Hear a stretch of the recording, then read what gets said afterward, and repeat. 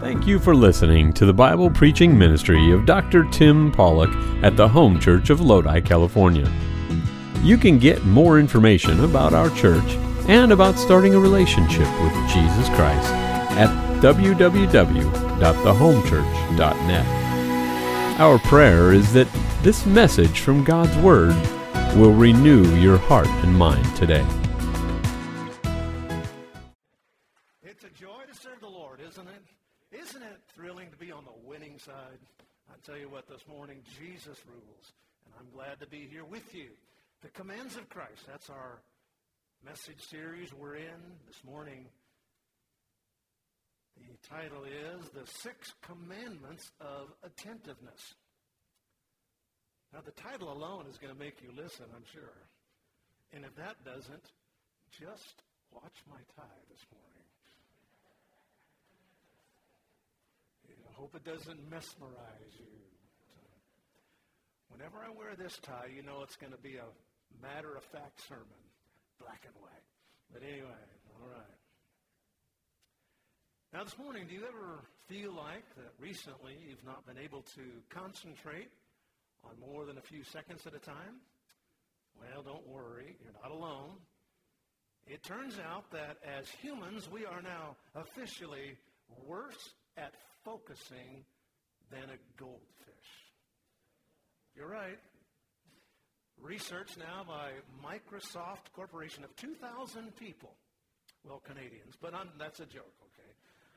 2,000 Canadians, good people, has shown that between the year 2000, that's when they basically say the mobile phone revolution began, and 2015, that our level of attention span has decreased by a whopping 25%.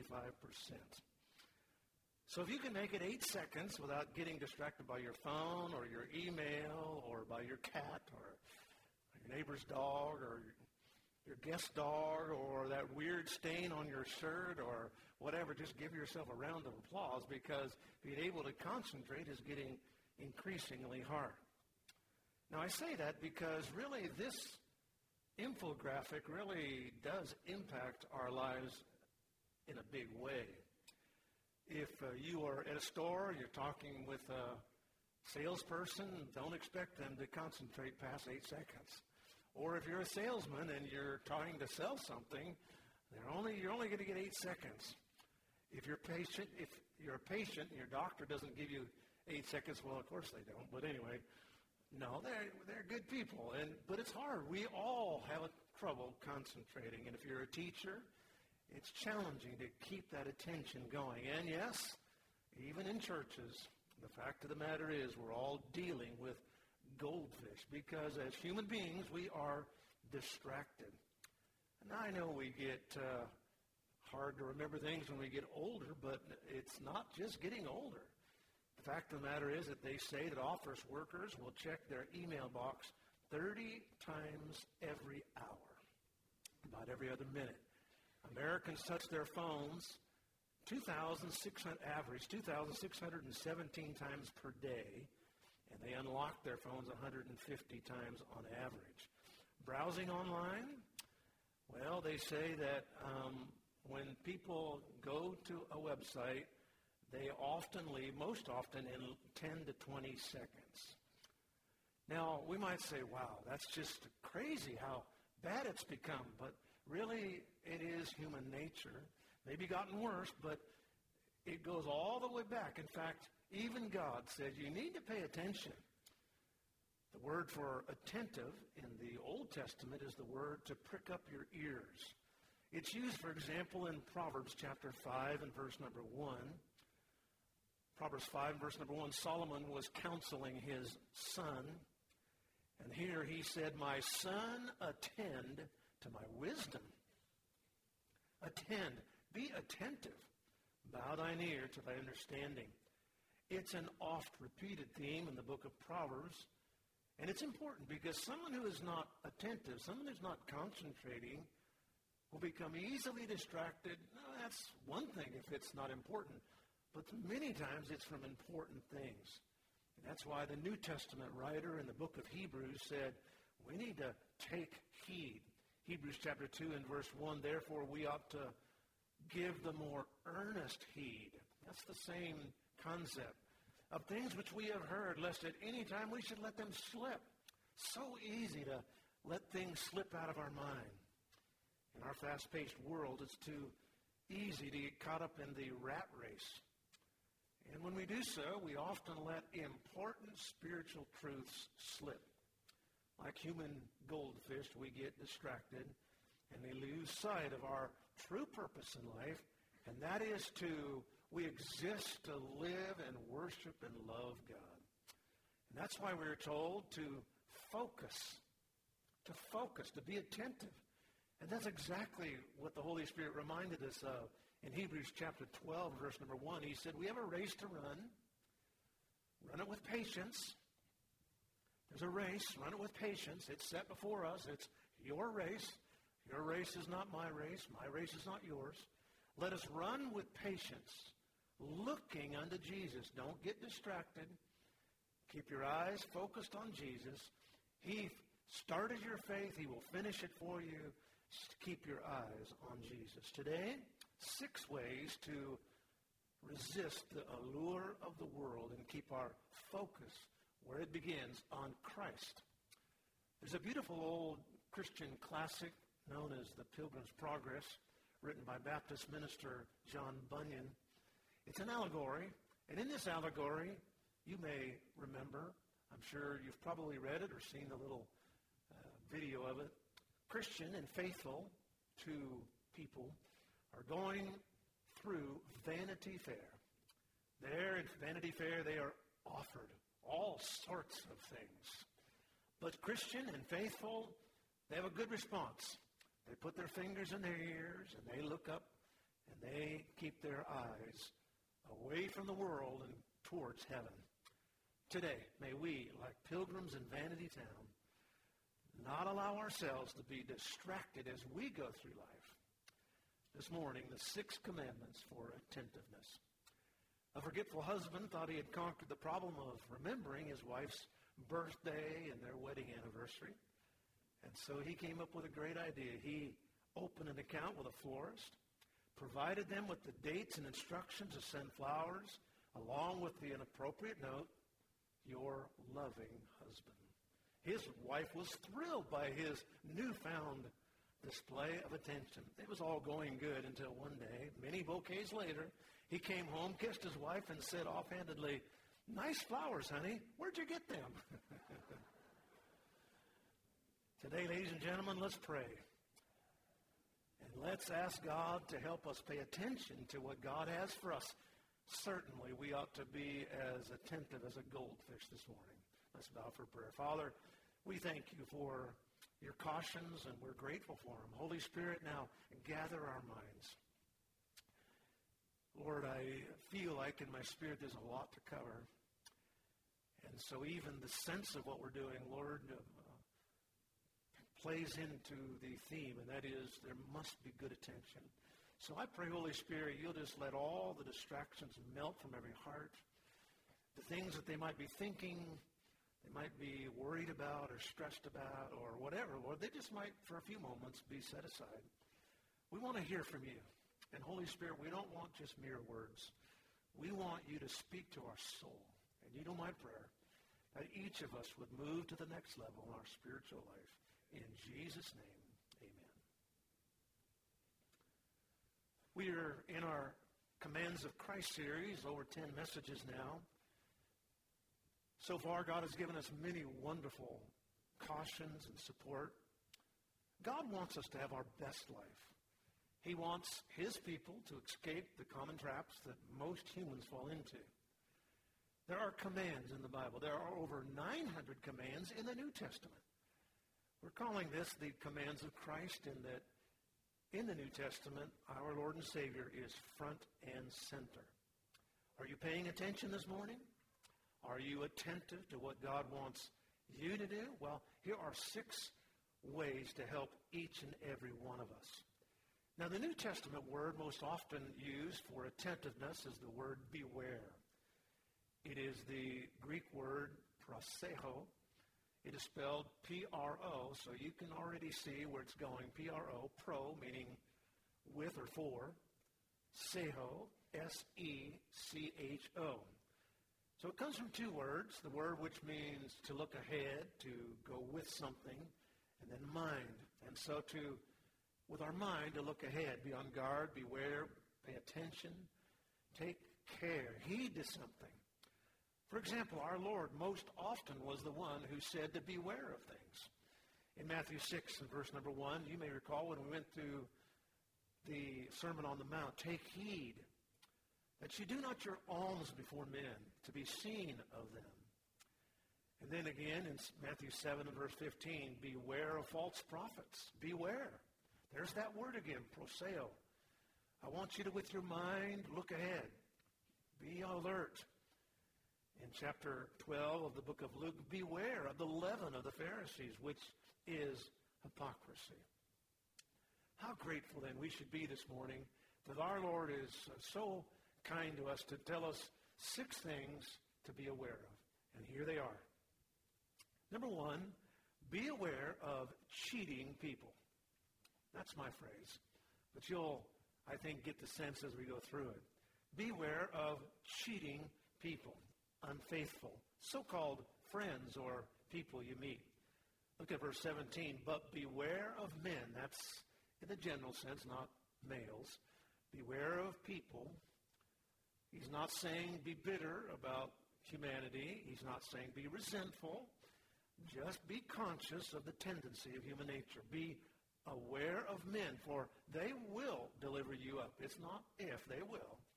They will deliver you up to councils. They will scourge you in their synagogues. Each of us want to believe the best about others. We certainly do. We don't want to imagine that anybody, our neighbors or our countrymen or people we know, have ill designs towards us. And I'm here to say up front, we should not live suspicious, angry, bitter lives. But at the same time, we should not be naive, especially as we deal with people in this world that are married to the world. Now, the primary interpretation of these verses is to prepare God's people who minister. That is, if you're a minister, if you're a pastor, if you're someone out there in the Lord's work, especially full-time work, then you need to just be aware of what you're facing. However, as we saw last week, really everybody is a minister.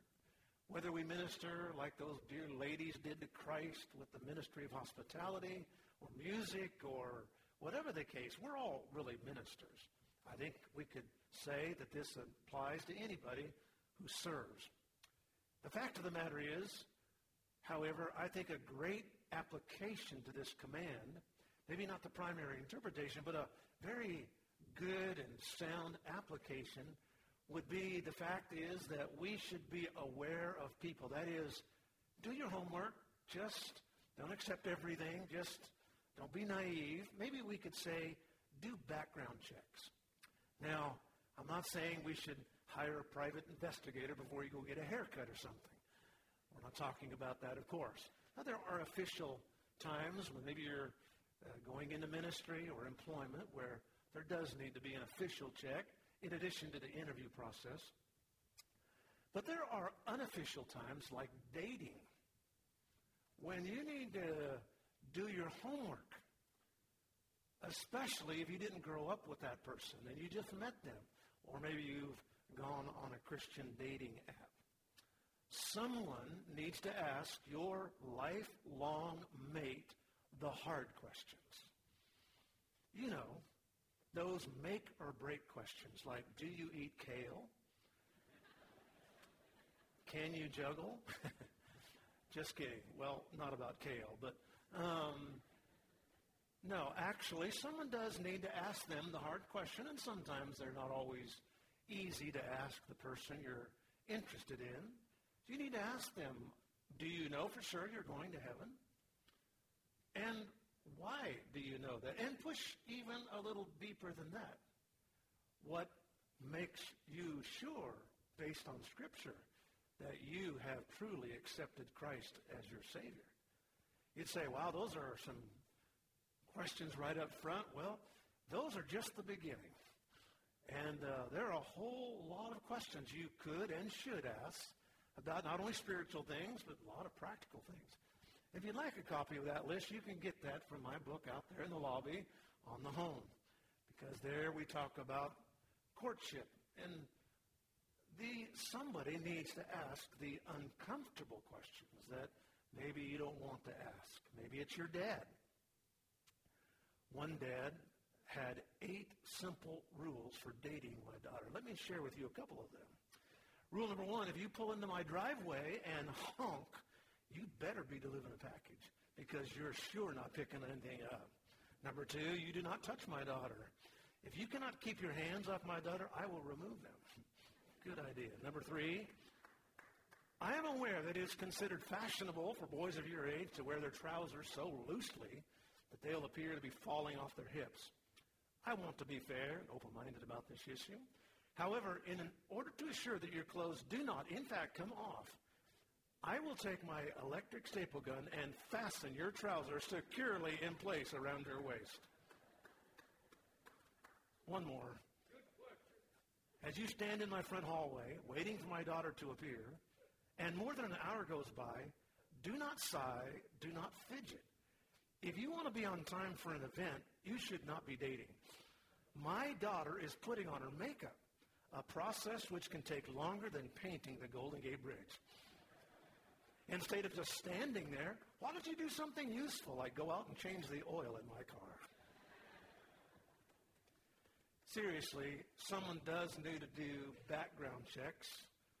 Your mom, your brother, your dad, or one of your pastors. Make sure you get some background. You must beware. Interesting, the Greeks use that term. It's a nautical term, which actually means to look ahead and stay on course. They would say, don't sail off course. And folks, if you get off course, by not checking your instruments, you might end up in Timbuktu. You don't want that. Wise Solomon warned in Proverbs chapter 14 and verse 15, simple people believe every word. That's what they do. But prudent? No, they look well. They look. That's the word. Maybe the person speaking to you actually believes what they say. They may be wrong, but they actually believe it. Maybe they don't believe it. You don't really know. Maybe you only heard half of what you thought you heard. Or maybe what you heard sounded so wonderful up front, like that timeshare that just couldn't go wrong, or that big RV that just, was the best plan. But you didn't really think through the full impact of what that would actually mean. Whatever the case, God says, pay attention. It is always wise to be aware. A prudent man will try before he trusts, is the old saying. Consider the source. Like a human actuary, weigh the probability of the words that are being spoken to you. It was the Apostle John, they called him John the Beloved, who affectionately warned believers. Look what he said in 1 John 4, verse 1. Beloved, he loved people. He said, please, believe not. Interesting thing for a pastor to say, isn't it? Believe not. Believe not. Don't believe. Sounds kind of strange. But what he's saying is don't believe every spirit. Try them to see if they're of God. Because the fact is there are many false prophets that are gone into the world. Many, not just a few, many. Believe not. Now, there are many wonderful things that we should believe in the Christian life. The fact of the matter is the Christian life is a life of believing. It's a life of faith. Hebrews 11:6 says, without faith, without believing, it's impossible to please God. But to be a spiritual person, you can't believe everything. Because not everything is really of God. And strangely enough, not everything, even spiritual, is of God. Sometimes people will say, well, I'm not into church. I'm just a more spiritual person. Believe not every spirit, because they're not always of God. I will tell you as a pastor, I am amazed when you give people truth and they don't believe it. And that's amazing to me. But I'm also amazed what people do believe. It's like, what in the world? And I will tell you, and I know you know this, but there is an epic struggle going on in America about what is true and what is false information. The devil came to Jesus in the wilderness to tempt him with misinformation.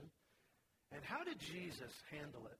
Well, we know how he handled it. 3 different times he was tested with misinformation, and he handled it by knowing and by quoting the Word of God. And just so we're clear, he quoted the Old Testament. And just so we're clear, he quoted one book, Deuteronomy. That's the pointy sword book, apparently. He said to the devil, he said, no, it is written, it is written, it is written. Now, if you don't know the Word of God, you can't beware. But when you know the Word of God, you can at least have the beginning of awareness.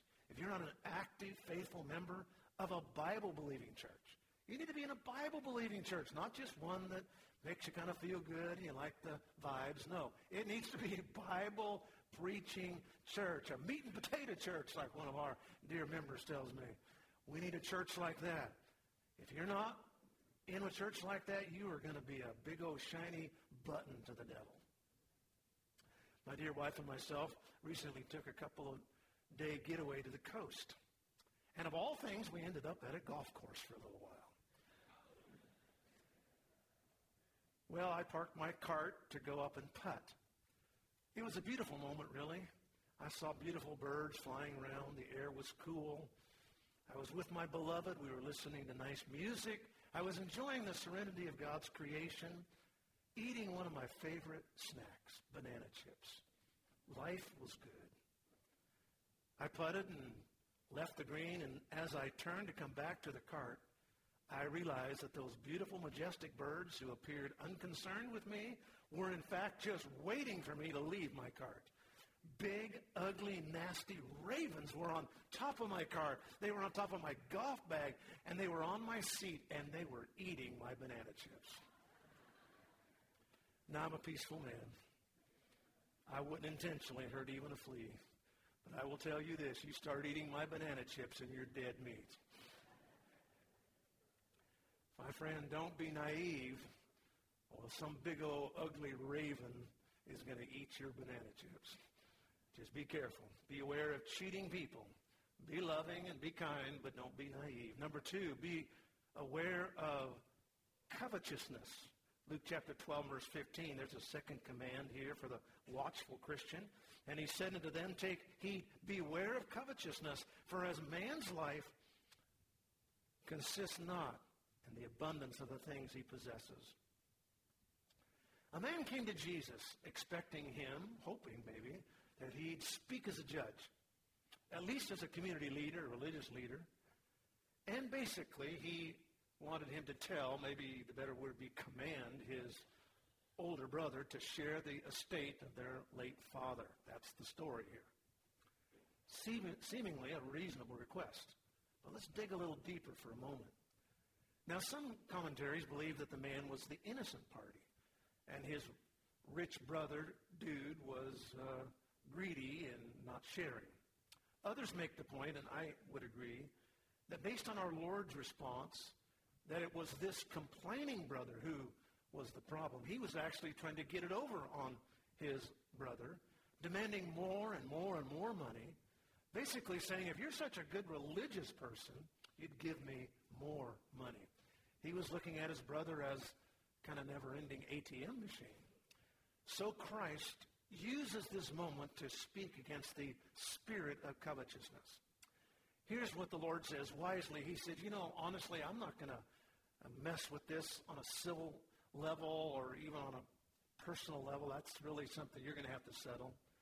But I do want to speak about a bigger issue here. And it is an issue that perhaps is the most underreported of all sins in the Christian life, and that is covetousness.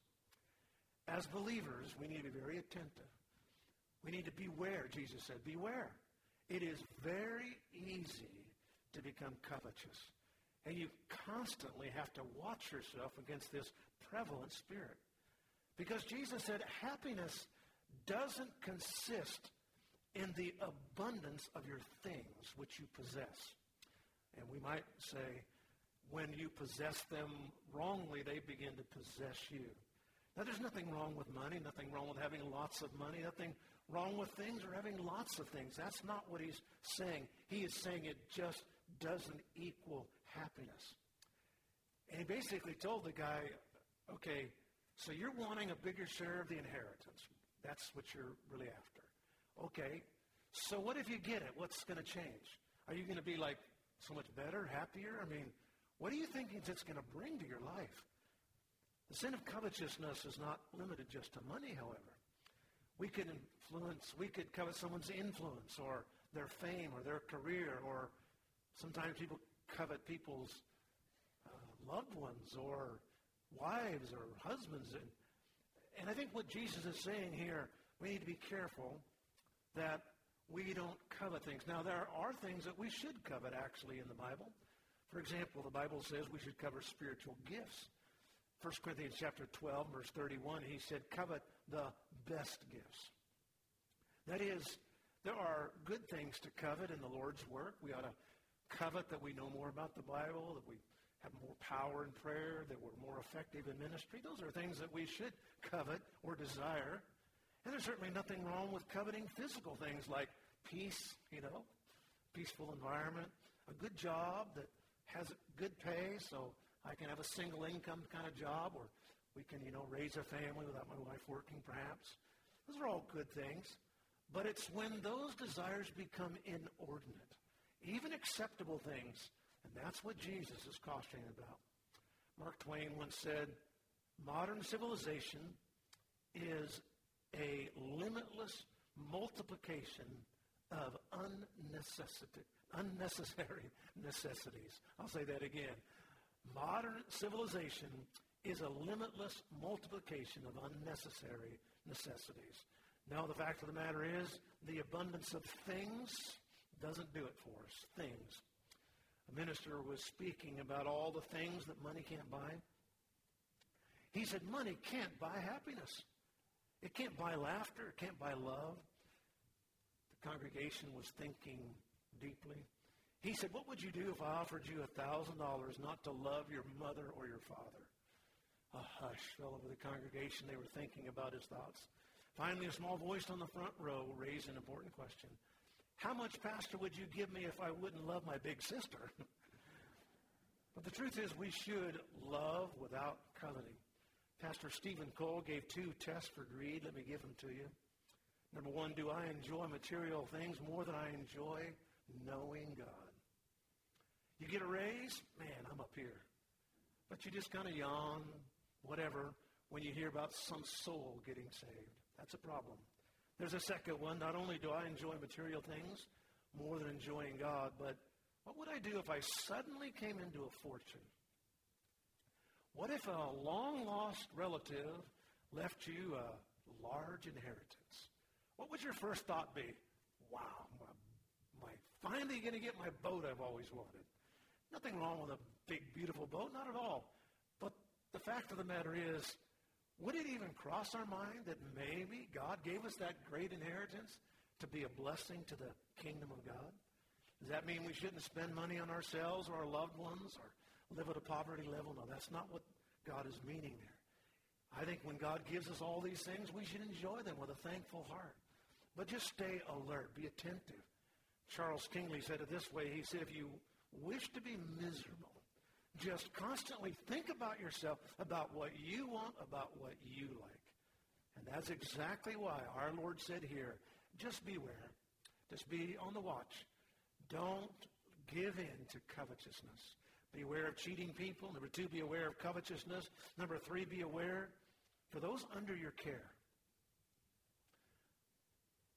Now, not only should we be attentive to our own spiritual growth, but others as well. Take heed.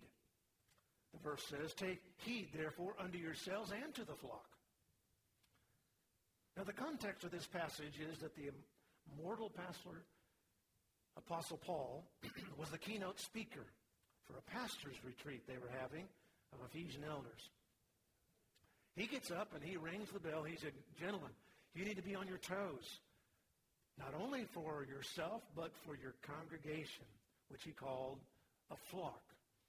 The Holy Spirit has put you in charge as an overseer, so be careful to guard and protect those people.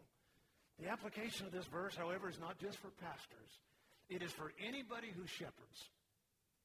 Parents shepherd children. Fathers and husbands shepherd and mothers shepherd. You might be a boss. You might have people under you. You have friends. All really people influence others. As good shepherds, then, we need to be aware. If we're not aware, crazy things can happen, even sometimes just a little bit too long on that phone. Just a few days ago in the Gulf of Mexico, you may have seen it, an operator of a 300-foot ship was distracted on his phone. He was the one on the lookout. Just for a few seconds, he took a phone call and wasn't looking. He ran into another ship. $12.3 million worth of damage. All because he wasn't paying attention. Folks, we can have tremendous shipwrecks in our own life and others if we're not paying attention. First of all, notice what he says. He said, be attentive, therefore, unto yourself. Check the shepherd, then check the sheep. Here's what Solomon said in Proverbs 4 and verse 23. Keep your heart with all diligence, for out of it are the issues of life. It's been said water never rises above its own level. The fact of the matter is those we help will never rise above us. That's why we have to be attentive to ourselves. How is our own private life going? But then it says, be attentive to others and to the flock, over which the Holy Ghost has made you overseers. Now, technically, this is talking about someone who's leading a church, leading a ministry. The Greek words episkopos, epi, meaning over, and skopos, meaning looking at a scope like telescope. He says, you're looking over, so I want you to make sure you keep your eyes out. What should you do as a good shepherd? Let me suggest three things. First of all, be watching about the grazing that is going on. The grazing, be sure to pull out any poisonous weeds in the pasture as much as you can, because sheep don't really know how to distinguish good food from bad. They'll just go along and eat it all up and get sick. There's also guiding involved as a good shepherd, helping them walk wisely. They'll walk right off a cliff if you're not there to help them. Share your cautions. Share, yes, your sanctified failures, meaning how God took you out of it and how that you've gotten victory. Not only grazing and guiding, but guarding. You need to get a big stick, not for the sheep, but for the wolves. Sheep have really no way of protecting themselves.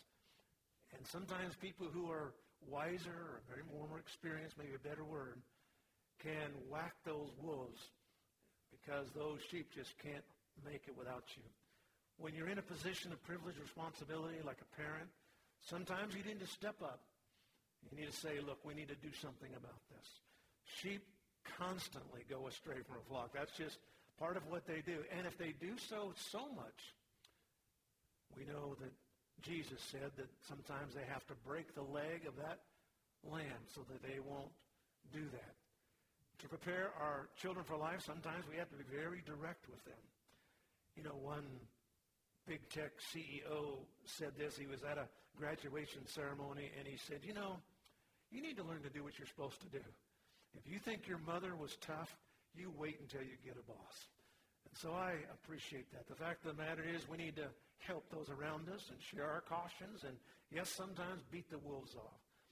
Beware of cheating people, covetousness, people under your care. Number 4, be aware of cynicism. The fact is we live in an evil world. So easy for our heart to grow cold. Acts 13, verse 40, beware, therefore, lest that which come upon you, which is spoken in the prophets, be old, ye despisers. One paraphrase says about verse 41, it's watch out, cynics. Or another one says, don't be careful, you don't get cynical. Now this actually is a sermon excerpt from a newly converted Saul, now named Paul. He's in Antioch. The Holy Spirit tells him to preach about Habakkuk. So the Apostle Paul stands up and he quotes the Old Testament prophet Habakkuk. In that day, God was doing an unbelievable work back in the Old Testament time. God was raising up Chaldeans to chasten his own people. Now that just seemed crazy. Why would God use an evil pagan nation to punish his own people? And people were doubting the prophet. They were saying, oh, you're crazy. They were cynical. Here, it's a little different, but still the same. The wonderful work in Paul's day was that God was going to use the Jews to save the Gentiles. And some of the Jews were saying, oh, that's crazy. They were cynical. And their hearts were growing cynical. And it's too easy if we're not careful to go through life jaded. We can look around us and see everything that's wrong. Everything that's wrong with our job, everything that's wrong with our neighborhood, everything that's wrong with our family, our church, our nation, whatever the case. If we're not careful, we'll stop remembering that Jesus died for everyone. And Jesus wants to save them. And that's why they're in the situation they're in. Peter Adams said it this way: cynicism gives us the luxury of being right without the responsibility of working for change. Nothing wrong with being upset with what's going on, but don't be cynical. Cynicism is highly contagious. Hang around cynical people, you'll be cynical. Read cynical stuff all the time, you'll still become a cynic yourself. A clear example is in the Old Testament, Malachi chapter 3. Here the prophet lays into these people. He said, you're saying it is vain to serve God. Wow, really? People were saying that? I mean, they were telling each other, it doesn't pay to serve God. Here I am. Look at my crop and look at my family, and nothing good is going for me. The pastor said, what in the world's got into you people? Why are you talking like that? And they were cynical. The fact is, it seems increasingly popular today for well-known people, especially Christian leaders, to get cynical. I've been reading recently of authors and Christian leaders, musicians, that have become true to themselves, they say, authentic. And now they're deconstructing their faith. Well, I would say, first of all, you have to have something constructive before you can destruct it. I would seriously doubt their legitimacy of their faith. But second of all, I'll be frank with you about this, and I really don't have any respect for someone who publicly tries to hurt the faith of others, especially these little ones, by testifying of their so-called joy of backsliding. I would say to those who do that, look, just be honest. You want to sin, so go sin. If that's what you want to do, if you want to be stupid, go sin. You're not having a crisis of faith. It's hogwash. You just want to live in sin, so go on out there and sin. But don't be trying to get all these precious children and young people to do what you're doing. Yes, you can get, yes, amen. It's a warped version of the gospel that says everything has to go good or I'm not going to be happy with God. Really? Come on. That's a warped sense. The cure? Here's what James said, chapter 1. Count it all joy, brethren. Count it all joy, my brothers, when you meet trials. Come on. Your testing is going to prove great things in your life. The old gospel chorus says it best. The longer I serve him, the sweeter he becomes. The fact of the matter is, it is all good in heaven, but until we get there, it's not all peaches and cream. Beware of cheating people, covetousness, those under your care, cynicism, and beware of endless contention. Now, if we're not careful, we'll get caught up into a never-ending bitterness about what's going on in the world. Folks, you can't look at the world constantly and not come away just saying, man, this is crazy. It is crazy. But this contention, that cynicism has to do with what's inside. This endless contention has to do with on the outside.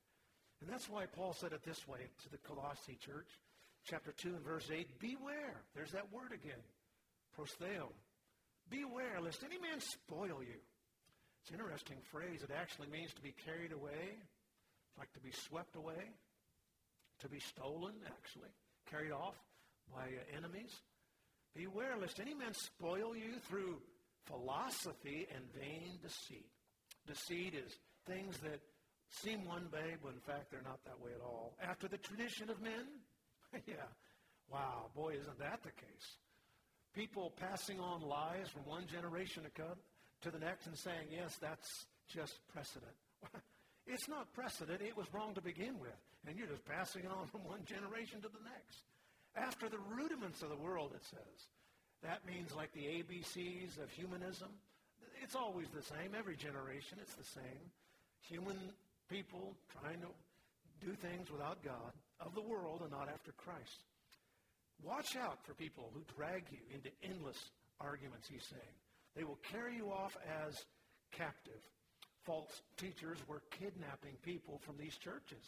They were spinning all these lies and human philosophies, and people were just falling for it. You know, one of the saddest commentaries on American Christianity is that, most of the people that are in cults today came from churches because they weren't solid into the Word of God. So that's why Paul gives a serious warning here. You need to be attentive. You need to be aware. Take some spiritual Sudafed and get all wired for the Lord. Stay attentive, whatever it takes. That's what Paul said to Titus. He said, you need to warn these people, chapter 3 and verse 9. Avoid foolish questions. Foolish. They're just foolish. Why mess with them? They're genealogies and contentions. Strivings about the law. They're unprofitable. How many times will we see people getting kidnapped? And so often it's young people, especially young adults, young college age. A clear warning. Beware lest they carry you off through philosophy. The word philosophy comes from the word philo, friend or lover, and sophia, wisdom, a lover of wisdom that is really just Gentile wisdom, philosophers. Philosophy is such a crazy thing. G. Campbell Morgan said philosophy is a quest, but never a conquest. Billy Graham, the late Billy Graham, said, any philosophy which deals only with the here and now cannot be adequate for man. The great English cleric and commentator D. Martin Lloyd-Jones said, if a philosophy of life cannot help me die, then it certainly can't help me live. We've all heard the definition. Philosophers are people who talk about something they don't understand, and they think it's your fault. Ultimately, here's the real acid test about any philosophy. Do they talk about Jesus? Do they care about Jesus? Do they refuse to talk about Jesus? Is that too elementary for them, too simple? John Blanchard correctly said, philosophy is the search for truth. In Jesus, the search ends. In Jesus, the search ends. I love it. 2 Corinthians chapter 11 and verse 4 says, don't be taken away by the simplicity that is in Christ. It sounds simple, but that's the answer. Jesus is the answer. He's the answer to what's going on in Washington, D.C., and he's the answer to what the problems of the world are. Jesus is the answer. Sounds too simple? Well, that's my problem. That's your problem. That's not God's problem. Just give me Jesus. I work so hard trying to open every door, search near and far, turning over every stone. I close my eyes till I find no rest. Just give me Jesus. Just give me Jesus. There's nothing I desire that can't be found in you. Now, finally, this morning, beware of changeableness. Don't be a Christian flip-flopper. Stay steady. Verse 17 of 2 Peter 3. Ye therefore, beloved, seeing that ye know these things before, beware. There's that word again. Look ahead, lest ye also, being led away with the error of the wicked, fall from your own steadfastness. So easy to lose your footing in this world. Lots of winds of craziness blowing. Lots of boulders you can step on. What's the answer to the things that are going on? The next verse, verse 18. What's the answer to all the things that are happening? Grow in grace. Grow in the knowledge of the Lord and Savior. You might say it this way, grow or slow. A little boy fell out of his bed. He was crying. His mom picked him up and put him back in bed and asked him, why'd you fall out? He said, well, I guess I went too sleep too close to where I got in. Now, folks, that is actually what happens. We are still too close to where we got in. No wonder people fall. They just kind of accept Christ, but they don't grow. They're too close to where they got in. They never grow. We should never get to a place where we feel like we got it all spiritually nailed down. Just keep taking the next step corporately. Once you believe, then get baptized. Once you get baptized, belong. Become a member of a church. And then in your private life, just keep serving the Lord. Just keep putting the Lord first, praying, worshiping, inviting people, giving. I love the way this verse 18 ends. Look what it says. To him be both glory now and forever. And that's the way I want to live. Glory now to God and glory forever. Not only in the sweet by and by, but the nasty now and now. I want to live for Jesus. Friend, if you're living for this world today, you are living a foolish, foolish life. If you're following Satan and his worldly concepts, you're following a loser. Revelation 11 says the kingdoms of this world will become the kingdoms of our Lord and Christ. Let's stay attentive. Certainly, let's not be a goldfish Christian. Our heads are bowed and our eyes. We hope you enjoyed listening to the preaching and teaching from God's Word today. You can get more information about our church and about starting a relationship with Jesus Christ at www.thehomechurch.net. From all of us here at the Home Church in Lodi, California, thank you for joining us.